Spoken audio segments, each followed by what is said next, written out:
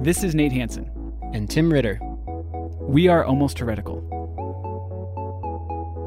You can find us online at almostheretical.com.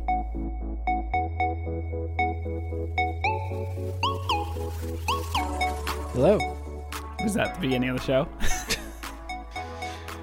Okay, hello, welcome back to the show. Yeah. Okay, so last episode we left off sort of teasing a question. It's been a problematic question and a common question relating to essentially what is the role, what's the validity, what is the point from the perspective of the New Testament authors. What is the function of the tabernacle system, the Levitical system, the temple, the priests, all of that? Essentially, the center point of temple Judaism. What is the function of all of that after Jesus? Yeah, and I think this is an important question, and we have to be so careful because a lot of people have asked this type of question and then done really bad things with their resulting answer, specifically coming from like a Protestant perspective. So before we get going, Tim, tell me some of the bad ways that this has been interpreted. The New Testament version of what's the point of the temple has been interpreted to lead to, bad things. I kind of just said that has happened, but can you maybe give us a quick overview of some of the bad ways this has been taken? Yeah, I think it's a good question because what we're going to see is we'll need to be careful to see sort of differences between the bad and the good, or the bad and the better maybe.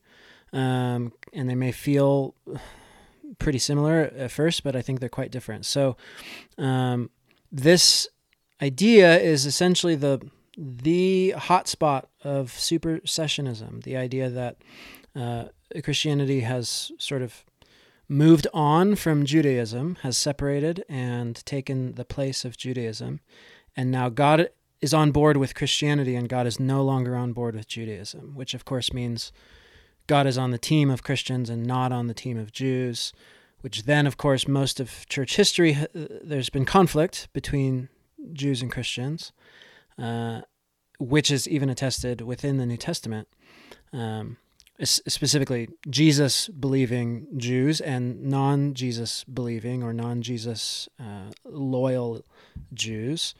There's debate, there's hostility, there's infighting, there's all of that.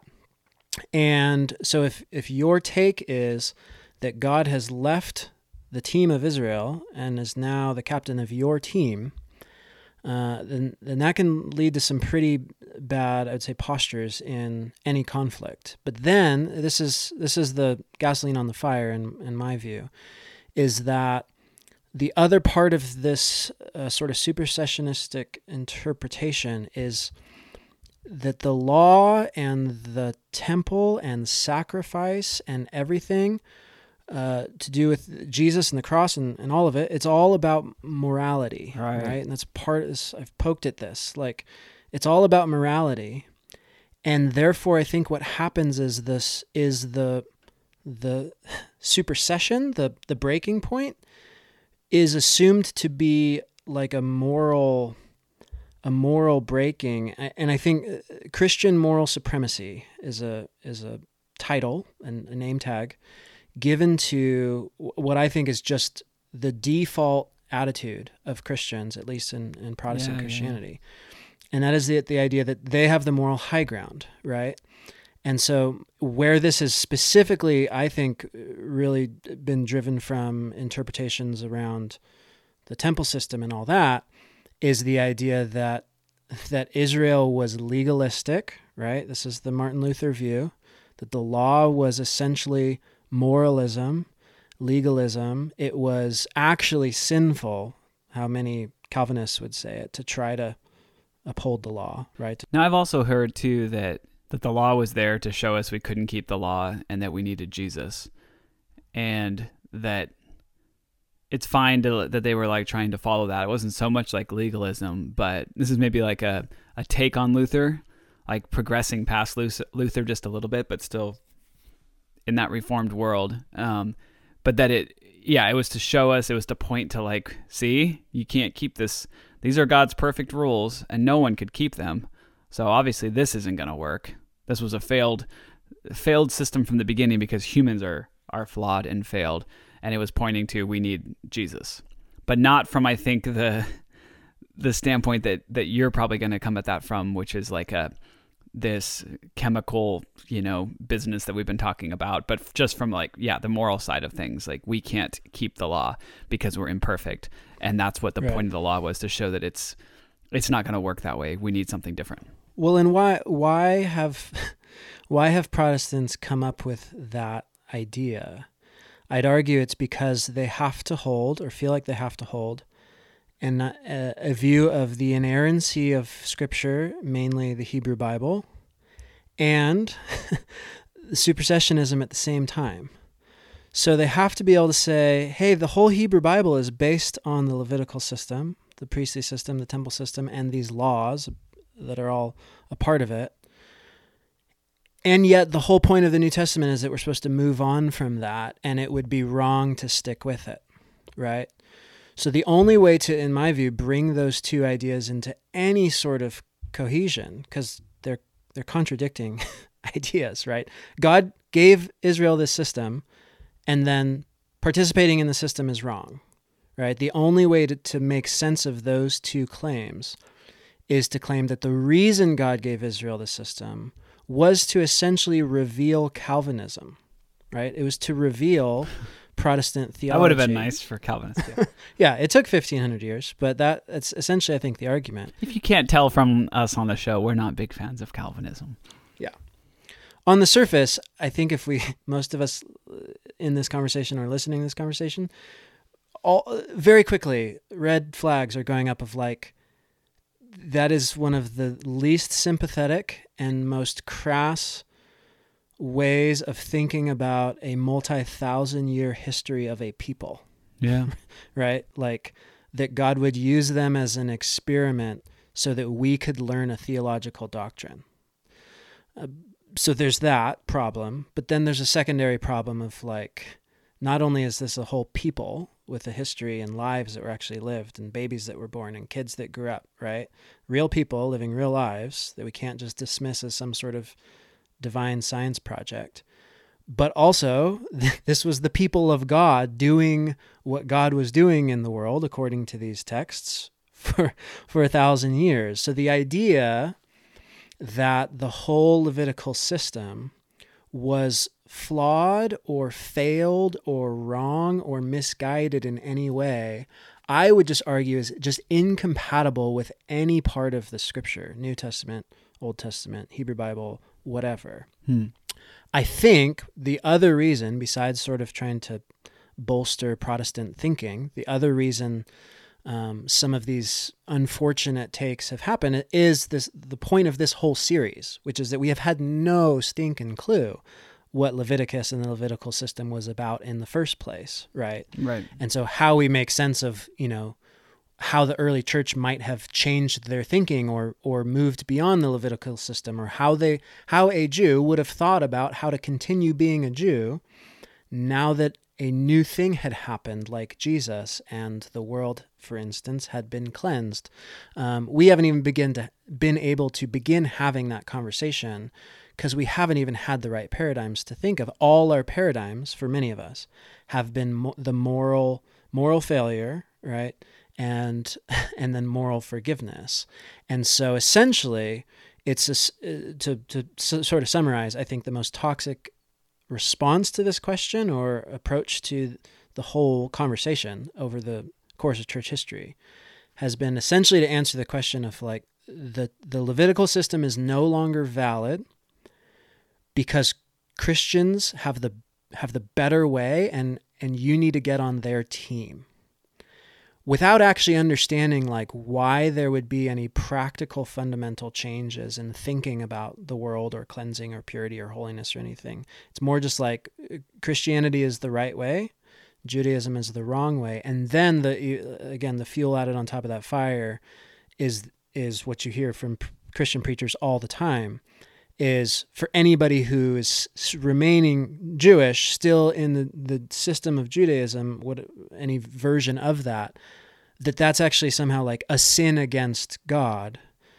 for for being Jewish, right? And you can see the clear, very short line between that and anti-Semitism in Nazi Germany and the whole deal, right? Like, okay, that's what I was going to ask, is because so with let's say Nazi Germany, that one's been fascinating to me because I think seems like I've heard and I've read that some of this type of stuff is what led to Holocaust and the kind of momentum that built against Jewish people and Judaism was from viewing this incorrectly. Can you flesh that out a little bit? Well, I'm certainly no historian, but I mean, just think about one other element of it. It's like, if we don't know what killing animals and smearing their blood on objects ever meant to people, and it just feels like this crazy, crude, primitive concept, and you would like to essentially draw a nice, strong line and call your group of people the civilized, modern people, and call another group of people like primitive savages, essentially, then essentially this has just been ammunition for that, because we can say, hey, look, these people involved in this, not just legalistic, but also this like primitive idea of sacrifice, right? This primitive idea of a belief that God, wanted anything to do with sacrifice or all this. And, we've even talked through in early conversations and understanding Leviticus that like that is just the stereotypical view of all sacrifice, no matter which culture we're talking about, right? But it's just been another point of Christian supremacy of like, oh yeah, Christians moved on from that blood and gore, like that weird like seance-y stuff, right? Christians moved on from that as a sense of like Christians just sort of had this moral awakening and development, which isn't at all right what we've been learning. I haven't heard that. No, I haven't heard this isn't resonating because I haven't heard that, because Jesus is sort of the ultimate weird, strange sacrifice that was going along with the ancient system of sacrifice in the with the Israelite people. So that's how I've heard it explained, is not distancing themselves from the sacrifice in the Old Testament, but that Jesus was that ultimate sacrifice, and so we don't need to do it anymore because this was the perfect sacrifice. And so not saying the system wasn't necessary at the time, but that now we have the ultimate one. So I'm struggling to see how that, I guess, led to the Holocaust. I haven't heard like the primitive side of things before, but more so that like they didn't have the truth. They weren't doing it the right way. They were mistaken on what the advances that God had made in the story with Jesus. And yeah, I'm saying, have you ever at least felt, because I certainly have, and I spent most of my adult church life in like hip, somewhat progressive, they're like evangelical churches, but like progressive in the evangelical spectrum of things. And there was sort of always this background sense that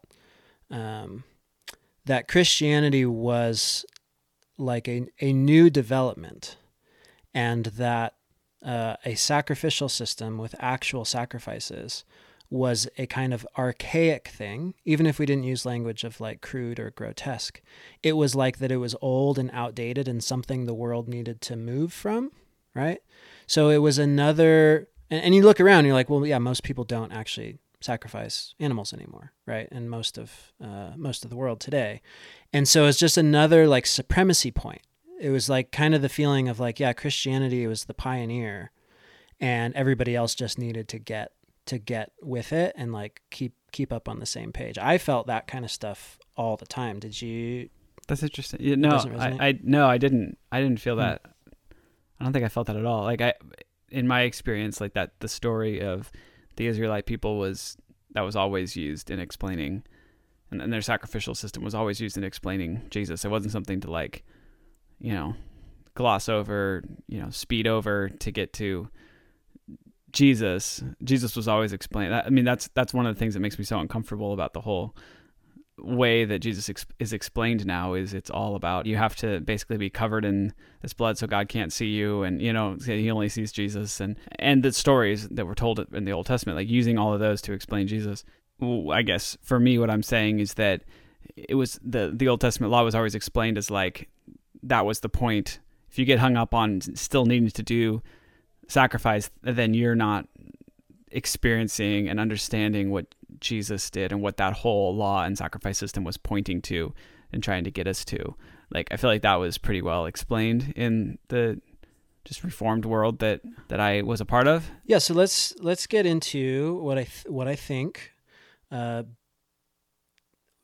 New Testament authors, who again were Jews who lived in accordance with the Levitical system, spent their entire lives in a culture that was entirely formed by this system, and spent years with Jesus, and were still, like we talked about in the Peter example, loyal to this system. Jesus had not taught them to walk away from the temple or to, stop being kosher, any of those things. And so what people like that, when they learn the Peter lesson, which is that the whole world has been made clean, what do they do? And how do they think about their entire lives, the culture that they come from and are still a part of? How do they think about the religion, the society, the economics that are all intertwined with all of this? How do they think about the temple itself? And then how do they think about what this new reality is that they are believing in? And we'll see this kind of get us into the conversation we've been wanting to get to on the Holy Spirit and how central the Spirit was. So, hey Brian, do you know anyone that was once a teenage fundamentalist? Oh, Troy, you know that I was, because you and I have a podcast called I Was a Teenage Fundamentalist. I did know that. But you know what I find myself asking these days? No, I don't, but I think you're going to tell me. What about all those things that church gave us definite answers for? What are we supposed to think about all those things now? Well, funnily enough, that's what we're doing for Season 5 of I Was a Teenage Fundamentalist. Ooh, Brian, I sense the Lord at work here. He works in mysterious ways. And we are going to unpack these things. We're going to find out what we do think about them now. So tune in to Season 5 of I Was a Teenage Fundamentalist, the official podcast for the Azusa Street Revival. I'm not quite sure that's true, but it is available wherever you get your podcasts.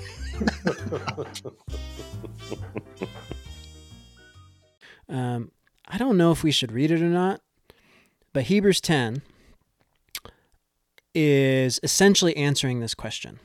Okay, so you listening, if you want, if you're at home, if you're not driving, pause the the podcast and go read Hebrews 10, at least the first 18 verses. But even better if you read it all.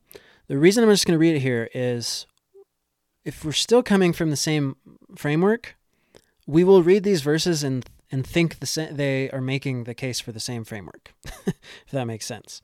So what I want to do is try to lay out a different framework and re-articulate what the author of Hebrews I think is actually saying, just because this is how it works, right? It's like when we've been taught to think a certain way for so long and then basing those on these English verses, and Bible verses get stuck in our heads or parts of them do or whatever. It's very hard to read them any differently. We've talked about it before. It's the movie The Usual Suspects. You watch it and then you hear the twist at the end and then you want to rewatch it again, or The Sixth Sense, or any of these movies. That's sort of, I feel like that's what's going on, right? So you'll lay something out and then say, okay, now go back and reread Romans or reread Hebrews or reread Leviticus or something like that.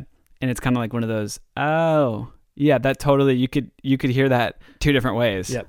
Okay, so let me just so I think the basic point in this chapter, but of the overall letter to the Hebrews, and I think every New Testament writer would be in agreement, although depending on what stage of their life, because they all had to work this out. The basic idea is that offerings, sacrifice, blood is no longer necessary. I think that's the basic point. Now, before I get into some subsidiary points, Nate, can we just talk through, why would that be the case? And I use the word necessary intentionally to say that this isn't a critique. It's not saying there was something wrong with sacrifices in the first place. That would make no sense. Right. for like anybody, like Peter, for example, to say that, right? Yeah. He'd spent his whole life in his life with Jesus participating in this stuff. Okay, but why would it not be necessary? Yeah, well, okay, so if the way the world is, which is what you're making a case that the writers of the Old Testament thought, if the way the world is that God and humans have to be separated because God's like a nuclear reactor, and if God comes in contact with humans, there's going to be death and badness is going to happen unintentionally. It's not like God is this evil monster. It's just the nature of a nuclear reactor. Okay, so if that's the way it is, and then if blood is that insulator that allows these two realms, I guess, to interact with each other and coexist in moments. And then if Jesus' blood was spread out onto the whole world in whichever way, there's episodes in the last few episodes here where we've touched on that, but if that happened and now Jesus' blood is kind of this like cosmic insulation for all people, then that would mean that having that individual kind of sacrifice of and getting that blood and spreading it, that kind of a thing, as was done in the sacrificial system, nothing wrong with it. It's just not technically necessary if this other thing has happened. Right. Exactly. So I think the argument is that, according to the author, that the Levitical system was a perpetual thing. Says this in a couple places, meaning that it was never capable of reaching its own climax, reaching its own completion, either individually or corporately. That's not a critique. That just wasn't what it was going to do, right? So the idea, remember, to make a way for God to be in the world again with humanity, God had to go through a whole bunch of steps to be with a small segment of humanity. It's the basic premise. And containing God's self within the tabernacle, all of these safety protocols, and the chemical processes that the priests and those close to God would go through were all a way of allowing God to be, in some small way, present with some small portion of humanity. But there was never really a laid out plan for how that would expand to the whole world unless essentially the whole world came to be a part of that project, came to be Israel and join Israel. Okay, so that's the first premise of the argument. Second, and we've touched on this, haven't gotten into it. I've talked about how there's change that's happened over the course of the texts and the various generations of Jewish people thinking about these ideas. And so we've tried to lay out, what are the basic, underpinnings in this whole ideology that God is a dangerous substance and there are compatibility issues and things need to be covered up and holiness, all that, right? But also there's development and change in thinking along the way. One of them that we haven't touched on is this set of phrases that gets used quite a bit in the Hebrew Bible, and then the author of Hebrews picks it up here, which is, you're probably familiar with, the line from the prophets that God doesn't actually just desire sacrifice, but righteousness and justice, which that's a big interpretive hole that people can fall into if what you're claiming some sort of inerrancy, and then the way you're going to interpret that is that actually God had never commanded those things, right? Versus like hyperbole of like, don't do the the motions that you have to do to protect yourself and then be a complete jerk, right? Like, but anyway, in Hebrews, what the author does is references that, which is right one of the even for us today a commonly understood idea present in multiple texts in the Hebrew Bible. And essentially what I think he's doing is pointing out that, look, there's precedent in Israel's history and in Israel's scriptures for people to have to revise the way they've understood or focused on the Levitical system. if that makes sense. Not to say, hey, it was all wrong in the first place. Like, God never wanted this and now we're doing something totally new. But like, as times are changing, as the situations have changed, people have to reconsider what their relationship is with the temple, with the Levitical system, with priests, with the cult. I think he's bringing that up to say like, hey, we're in one of those moments. And we Jews, those who believe that Jesus has made the whole world clean, have to think about what to do now. Like, this is an important conversation we have to have. Okay, I think that's the second part of the argument. And then the third piece is, I think the author's claiming that Jesus accomplished the climax of the entire Levitical system and did essentially everything that the Levitical system was hoping to do, and did it, as we've talked about, on a universal scale. And so there's even this line in there, which, again, this is another web of confusion. In verse 14, where he says, "For by one sacrifice, he," referring to Jesus, the NIV uses the language of "has made perfect forever those who are being made holy." The word here, interestingly, and I think tellingly, is related to the word to finish or complete. You've probably heard discussions on like, in Hebrew Bible, is perfection really like the same as completion, like that kind of thing?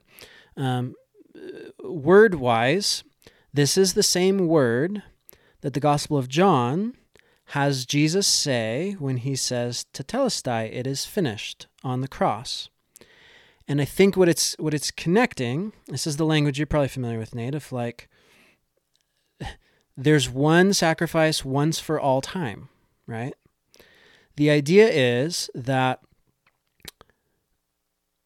Jesus has now done a sacrifice, which by being the scapegoat, by blood covering, all of the things we've looked at, was so thoroughly successful to cleanse the entire world, even those who don't have any idea what's going on, in a way that animals and the Levitical system was never going to do. Not because the system was failing in any way, it just wasn't going to be able to do that. Jesus essentially did what the Levitical system was doing and did more than the Levitical system was doing. And what that means is that nobody needs to be cleansed anymore. And as we see, like the whole Pentecost story, right? Why cleansing? We've talked about, we've probably asked that question a dozen times. Why cleansing? For holiness. Why holiness? To be close to God. Why be close to God? Because that was how things were supposed to be. This is the great reunion project. The end goal is to be with God again. For God to be in the world, for humans to rule the world with God in this partnership. Okay? So if the whole point of these sacrifices, the animals using their blood, the oil, the priests, all of that, was to enable some small segment of people to be close to God by cleansing, and the whole world has now been cleansed, then if you believe that, I'm not saying everybody should believe that, but if you believe that, then wouldn't it just make basic common sense to go, okay, then there's no need to spend, $100 or whatever it would cost, probably more like $1,000, to give up one of our animals so that we can use the fluids of the animal to cleanse us so that we can go to the temple, right? Like that thing which this system was trying to accomplish has already been accomplished. That is the basic Christian claim. Like I said, I think if you were to take one story to try to understand how people interpreted the Jesus gospel, right, it's that story of Peter learning the lesson that the world had been made clean, even Gentiles in the world. So if you believe that, then there's a common sense, aside from all the earlier garbage we talked about, that the idea that sacrifices are no longer necessary can make a basic sense.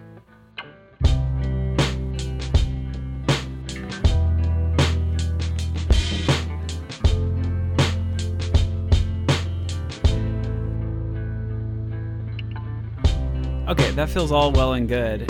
What do we do with that, though? Because I feel like if I try to take that message out into the world, there's 12 episodes of podcasts I need to get someone to listen to so that I wouldn't sound essentially anti-Semitic, right? Mm-hmm. So is there like a little bit of a gateway version of this that we can take into the world without so much explanation that needs to happen? Or is it better to just kind of stay out of, just try to be as benign as possible and not say stupid stuff? What am I trying to say here? Yeah, I mean, I think a lot of people just need to shut up for a while, right? Yeah. Like it's okay. I think it's okay to say that. But okay, so again, like I know we can get intimidated or like even fatigued by how complicated it can all feel, right? When we like try to reconstruct or rethink something. And this can feel like, oh, we have to go through 20 podcasts to even talk about it. But okay, again, so if I'm arguing that the basic idea and the premise that this author is wrestling through with his readers, right? This is the reason he's writing letters. They're all having a conversation because they have all at least wrestled with believing in the idea that the whole world has been made clean. And then the part we need to get to, that because of that, God is now openly coming into the world, right? Not just in a building, not in a tabernacle, in a whole bunch of people, even people that weren't a part of Israel. They were all scattered all around the world, that God is coming into the world. If you believe that that was happening, you could, and they did, share 99% of the rest of their beliefs with fellow Jews, right? They shared a whole common world, common religion, common culture, common society, all of that. And some believed that was true, and some didn't believe that was true. So first you could see how like that is such a bold and brash claim that like picking which side of that dividing line, like it'd be sort of hard to gloss over that disagreement, right? If you're a Jew who has some agreement with the basic set of premises that the world needs to be cleansed and that people can't just walk up into be in relationship with God and that God is trying to reunite with humanity through Israel, like if you believe in that basic set of premises, whether or not all of the important steps have been accomplished is a pretty important decision, right? Like a pretty important ideological point. Right. And everybody's praxis, what people actually do behaviorally, is going to go in very opposing directions based on that, right? So for example, like if you believed that not only you were clean, and again, this isn't morally clean, you were essentially like ritually, cultically clean from Jesus's life and death, from contact with Christ, then would you really want to go spend your money to cleanse yourself at the temple? Like, why, right? You basically feel like you don't need to, okay? That doesn't mean you're going to feel like anybody who doesn't believe that they are clean, because they haven't either heard the gospel or believed that that's even a possible premise, right? You're not going to look down on them for doing the thing that you just spent the last 40 years doing, right? Going to the temple, participating in cleansing rites.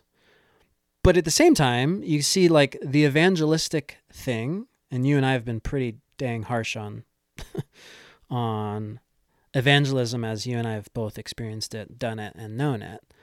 But you could also see how like that wouldn't be something you could not talk about with your neighbors, right?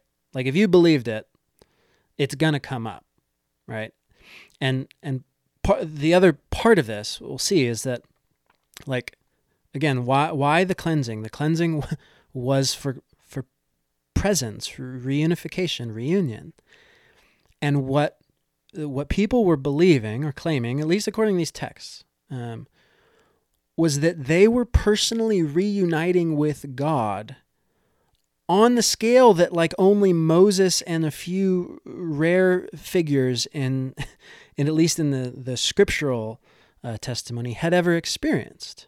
People were believing that God was actually living inside of them, okay?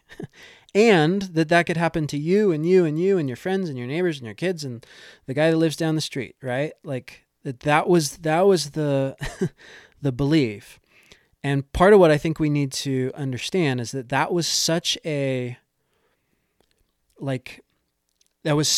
huge climactic idea and claim that it is actually why the New Testament multiple times associates that moment, this sort of onset when the death, resurrection, and then the coming of the Spirit, weeks later at Pentecost, that set of events, it overlaps them with all of the Old Testament biblical language of the end of the world. So the whole idea of like there was an eclipse when Jesus died and there were earthquakes, right? Like, which a lot of us are like, that doesn't sound really realistic. The point of that is to overlap Jesus and the moment that Jesus' blood pours out over the ground with this imagery of the day of the Lord when God returns to the world and essentially a whole new generation of life begins on earth, okay? The claim is that it's that cosmic. The day of the Lord has begun, and it's overlapped, for example, with like the 8th day. You have 7 days, 6 days of work, then you rest on the 7th day, and then there's supposed to be, according to the imagery of Genesis, this life in which humanity and God live and rule together. And the claim is that Jesus rises in a new garden on the 8th day. Like, so the belief is that something so cosmic has happened that their whole religious foundation was pointing to that the climax has occurred. Another one, I think we've touched on this before, is, remember we pointed out that some of the awkward language in Genesis, where the whole rib thing came from, is specifically because the author is using construction language to talk about how God made Eve from Adam. And the reason it's been translated as rib is the word is actually side, like a wall.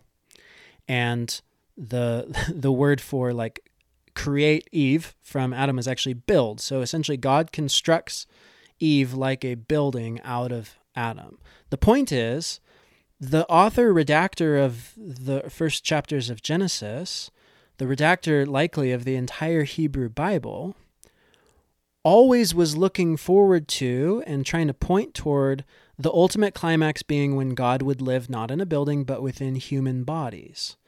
So you can just see, like, the reason I'm setting this up is like, if you believe that climax of everything your ancestors had been sort of pointing to, everything your religious system had been pointing to, what the Levitical system was actually trying to get at. And I don't mean that like the Levitical system was always a facade, right? Like the Levitical system was a front to get us to see past it.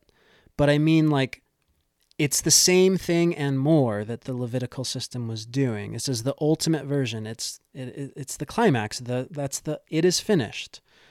Like this the completion language. The idea is that everything that this was working toward has occurred, has happened. And so, for one, like my main point here is to say, like, you got to understand how big a claim that is, right? Right. So it's like, to come back to the example we've been using for the last mini episodes as we've been talking about this, the nuclear reactor. You know, I've painted that picture before of all of these guests, 10, 15 guests about to enter into the nuclear reactor. They're zipping up their hazmat suits. They're going to go take a look at this thing, but they have to put their suits on first. Otherwise, they can't go into the presence of the reactor. It'd be like, that's how you've been doing things for, thousands of years. And then you get the news that like, hey, there's this new hazmat suit that is going to be zipped up around the whole planet, around all people. Like this hazmat suit, we figured it out, technology, whatever, to zip this up around everyone so we don't need to do this anymore. You can put a hazmat suit on. There's nothing wrong with that. And if you want to do that, that's fine. Do that. If that ritual helps you or, whatever, do it. But I want to go and then spread this news of this hazmat suit that can zip up around everyone because, and that would be, very exciting if this is something you've been doing a lot and you've been a part of this for a long time. That would be a very exciting thing. Yeah, I think maybe to play with the same analogy and try to draw attention to even another element at play here. And the Gospels are teasing this all throughout. It'd be as if your neighbor, your friend, is getting dressed up in the hazmat suit to go to the reactor for the day. This is just a cool thing people do. Just go hang out at the reactor. Right. And you believe, like a madman, that not only does he not need a hazmat suit and you don't need a hazmat suit, because, like you're saying, essentially either, in your way of describing it, the whole world has been covered with a hazmat suit, or to just say, like, there's no danger anymore, be another way. But then also that you fundamentally do not believe that the nuclear reactor is in the power plant anymore. That you actually believe that the nuclear reactor is in your body, and your neighbor is standing right next to you and is perfectly fine before he's put on his hazmat suit, right? So you're feeling in your core belief, either you're crazy or your neighbor is obviously just missing a massive change of plan, like a massive change in the circumstances, right? And putting on the hazmat suit, in your view, would just be a waste of time, right? Again, not wrong, completely sensible, completely logical if he didn't have the updated information. So the reason I point that out is, this is the whole reason Jesus is framed as welcoming the destruction of the temple, and the reason human bodies are presented as temples. And the point is, again, it's the Pentecost thing. It's the Spirit. If you believed that God is already here and God is not in the building anymore, it wasn't just Jesus. Part of the element going on in these conversations and debates in the Gospels is fundamentally a question which is an essentially Jewish question, which is God even in the temple? Right? That is a question that Jewish texts and basically every Jew would have been wondering, or they would have had an answer to it, right? But it's what the whole book of Ezekiel is hinting at. It's like when the idea that God abandoned Israel's temple the first time. The whole point of going to the temple, participating in the sacrifices to be close, is the belief that God is there, that's where God is, right? So some of what we're seeing in these debates and fights that are framed in the gospel, it's playing on the irony, right? That you as a reader have the insider information that God is actually living in Jesus's body. Again, if you believe that, right? That's the idea. That's what's being framed as a science experiment in which God is living in Jesus's body, not in the temple. So, just put yourself I know people won't like this language, but put yourself in Jesus's shoes for a second, okay? In that scenario where you have this insider information and your fellow peers are doing what they're supposed to be doing, what they're told is the good thing to do, right? Participating in the temple system. But you know that it all is somewhat meaningless, right? Because Jesus is right there as the temporary tabernacle of God, and those people are fine, right? They're not dying. There isn't the atomic bomb isn't going off, and in fact, like we said, holiness is winning out in a compatible way, and people are being healed and liberated and all that. And yet, Jesus never condemns the temple or condemns people going to temple. Like I pointed out, when he heals the lepers, he sends them to the temple. But I think in the background is just this, like, depending on what vantage point you're coming from, where you think God is, because all of the Levitical system was about being close to God, not about appeasing God's wrath, that's like kind of the inside joke sort of thing, but not really a joke, like pretty dead serious, right? Like, so the claim wasn't just part one, that God had cleansed the whole world. It was part two, that God had now come to the world in this radical, open, universal way with a whole bunch of people, right? As the book of Acts says, like another 1,000 and another 1,000, right? The idea is just people everywhere. God is just here, everywhere, not contained within a set of boxes. And people aren't exploding. Actually, what's happening is the return of God to the world in a in a successful way because the preparations have been made. So the second part is like, first part is you don't need to be cleansed anymore. You don't need blood. You don't need the sacrifice. But second part is God's already here. So the whole premise of having to go meet God in one limited space, or the premise of it all having to prepare yourself to be, close to God, like, but still separated by 3 or 4 different barriers and doorways, right? If you believed that your neighbor, the guy getting ready in the hazmat suit, was already clean, and that there was an open invitation for God to come live with that person right here, right now, again, you could just see where this evangelistic zeal would have just naturally come from, right? No one is like giving evangelism sermons in the early church to try to like whip people up and send them out, right? But you could also see how the claim is a big, bold claim, and in some ways is an irrational claim, because what the claim is saying that everything you've ever hoped for as a good scripture fluent Jew has happened, and yet you see no physical evidence of it.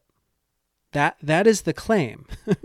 Just to stop you there and back up a little bit, I love when you said it in passing, but the idea was about being close, not appeasing God's wrath. You just threw out that line. But I mean, that feels like that's everything that we're talking about here with this. Anyone who would listen to this show and be like, nah, they're missing it. They're missing the wrath of God piece. That's what they're going to be frustrated about, is that we're not focused on that. I mean, this is the divide, I feel like. And this is really what I think with the new information you're really presenting here, the what do we do with it, which is what I'm always trying to get to, is that it's the focusing on the being close, not the appeasing God's wrath. And I was thinking about this, a lot of the ways I taught about Jesus and what the point of Jesus was, and the ways I heard it taught was about it's that God doesn't look on you, God looks on Jesus, right? Mm-hmm. And so if you accept Jesus, which is all you got to do, it's a simple thing. You got to accept God is no longer looking on Tim, the sinner. God's looking on Jesus. Isn't that wonderful? God looks down and sees Jesus, not you, which psychologists have done, studies into like that. That's pretty damaging. It's a pretty damaging place to start in a relationship. That makes me think of our friend Brandon's post on Facebook that he had last week, which I thought was brilliant. I kind of want to read it. Just summarize it, because I didn't understand it by the way he said it. So summarize it. I think that was the brilliant piece, is that a lot of people didn't understand what he was doing. But what Brandon did was he talked about, hey, I have this friend who just entered into a relationship, but it seems kind of weird, seems kind of off to me, because the person that he entered into a relationship with is saying, you're broken, something's wrong with you, and the only way to fix that is to like not focus on yourself and just focus on me. He says it seems kind of emotionally oppressive. It seems kind of manipulative. What advice would you give me to this friend? And most people didn't pick up on what he was doing, I don't think, which was essentially explaining how Jesus is presented to most Reformed and evangelical, I'd say more so evangelical, church experiences. But so everyone's response was like, oh, that sounds really horrible. Tell them to get out, like all this stuff. Get out of the relationship. Yeah, get out as fast as you can. People's initial gut reaction was, that sounds really damaging, really controlling, not a great place to start a relationship from, which is what anyone in their right mind would say about a situation like that when we're talking about people. But for some reason, when we then present that about God, it's quote unquote good. It's a good thing. And so anyways, but yeah, that's how Jesus was always presented. It's like, God's not looking on you, he's looking on Jesus, yeah. Right? So that's loosely connected with Brandon's post. But, and this, what's so exciting to me about this focus being on being close versus appeasing God's wrath is that idea doesn't even make sense in this realm of being close. It's like, okay, God looks down and he doesn't see you, he sees Jesus. It's like, what does that have to do with being close to God, though? You know what I'm saying? Like, that doesn't even... It's the opposite. Doesn't even make sense. It is. It really is the opposite. I do believe that Reformed people always believed a portion of this, right? Because when you hear teaching on like the veil being torn and what the purpose of that was, it's so you can have a personal relationship with God through Jesus, right? Like that's the whole purpose of this veil being torn.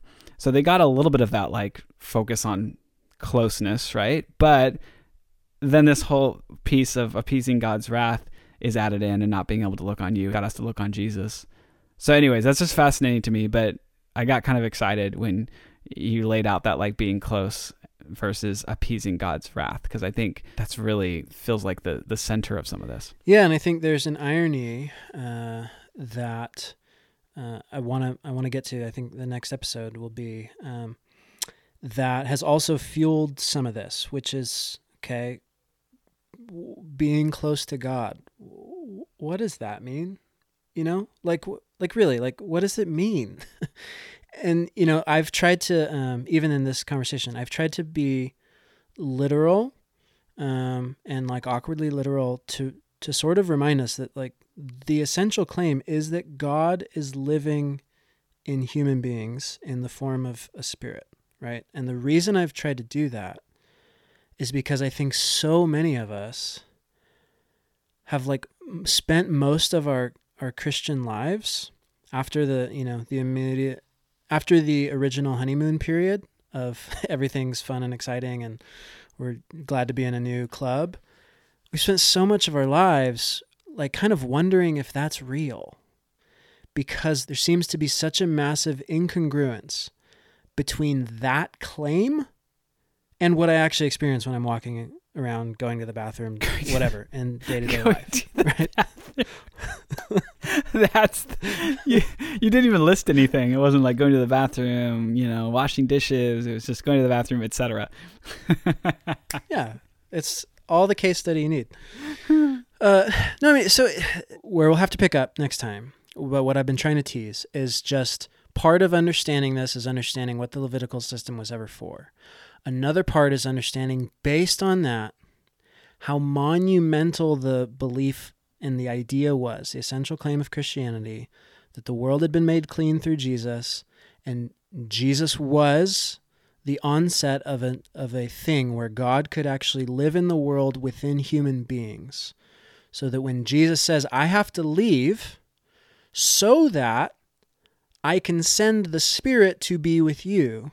We'll get into this idea potentially if there's this whole theme going on of the Spirit has to be able to be divvied up amongst many. There's like a mathematics of the Spirit embedded in the Gospels, which I found really interesting. But the whole point is like Jesus, if you heard the wholeness, it's a Greek word, it's had awkward English translations, and scholars have debated it over, but usually translated as like the wholeness of God or the fullness of God, the fullness of deity. You remember reading that line? Like within Jesus was the fullness of deity. Yep. The point is 100% of God was in Jesus. And Jesus had to leave so that 100% could then get diluted and split up amongst the entire world. That is the idea. It's like an inheritance. Well, inheritance language actually gets used all over the place. Yeah. Or it's, if we wanted to go back to chemistry and use like a chemical thing, just imagine like, a gallon of black ink, right? And that black ink, the whole gallon is in Jesus, but you could take that gallon of black ink and turn, a whole ocean black. Something like that, right? Like it's a potent substance that can mix out into a large swath of the world. But so the claim is that that's happening, that God is back in the world with humanity. It's happening right now, and it's happening in the bodies of the people who are writing these letters and in the churches and having the conversations, right? And in our hypothetical of the Christian guy with the non-Christian Jewish neighbor, right? That claim, we just have to understand, is massively huge. It's claiming that essentially everything that Jews and Judaism itself had been counting on and hoping for, the day of the Lord, the return of God, all of that was in effect happening, but in a way that at the same time people were being murdered and killed, and they were suffering and they were dying and they were still sick, and there was a massive incongruence. It's not just for us. It was there then, embedded in these texts too. And the same thing that many of us struggle with is like, okay, I get the idea, but like, can you give me a sign? Like, would you answer a prayer? Can you like make me know this is all real? Right? That isn't just us. That was there too. And so anyway, I think that's the first part of this is to avoid some of the worst, most toxic, most anti-Semitic pitfalls in terms of how to think about the Levitical system. We have to understand how massive the expectation was around cleansing and the return of God to the world. But then I think there's this other pastoral side of me for Christians who have experienced something like I have experienced, which is a whole lot of self-doubt and feeling like you're not a true Christian because you're not displaying signs of it, or wondering whether you're like truly saved, right? And the whole thing of like trying to be baptized 100 times and pray the prayer 1,000 times and all that sort of thing. So much of it is I think we haven't been honest with how disappointing in many ways that great expectation is and has been. And I was actually sort of excited in a weird way to discover that embedded within Paul's writing, within Peter's writing in the New Testament, within the epistles, is a reckoning with the disappointment of the Spirit. And I know it's interesting language, but it's something that I want to sort of walk through and wrestle with. Yeah. Basically, there's this massively high expectation, this huge moment of anticipation that makes it, like I was saying, so that no one could not be evangelizing, right? You literally thought the world was starting anew. Things were so big. And then after a month and a year and a decade and a generation, and not much has actually changed, then these claims that God is living in your body and your neighbor's body and all that, people start to think about them a little differently and word things a little differently and all that. And I think understanding that we're not alone in that disorientation and letdown, the incongruence and the disappointment of the incongruence, I think is something worth talking about. That's a great tease. And that's why it's so exciting when someone comes along and is claiming basically the Spirit as this magic trick. That's why I think it's so enticing. It's because it's like, okay, that wasn't exciting, but this thing you're presenting is. Mm-hmm. Yeah, okay. I'm excited to get to that. Hey, everyone who's been listening, thank you so much for listening along wherever you have been listening, in the bathroom or wherever.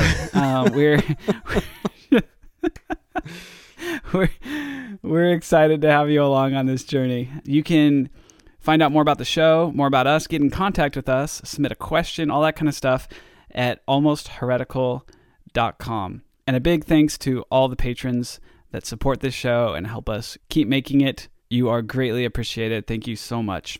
All right, we will catch you next time. And Nate, can I just add, this applies to every show we've ever done and ever will do, but since so much of our conversation was trying to address anti-Semitism and talking about this other of Judaism and Jewish people, I just want to say, like, if in this conversation, like, we fundamentally believe that we all have to take responsibility for our theology and the way we talk about theology and God and all that, and that applies to us. So if you're ever listening to this show and something we say strikes you wrong, hurts you, is offensive, and you have some critique for us, please don't feel shy to email us, get a hold of us. We are trying to learn and be humble and learn in front of you as we go.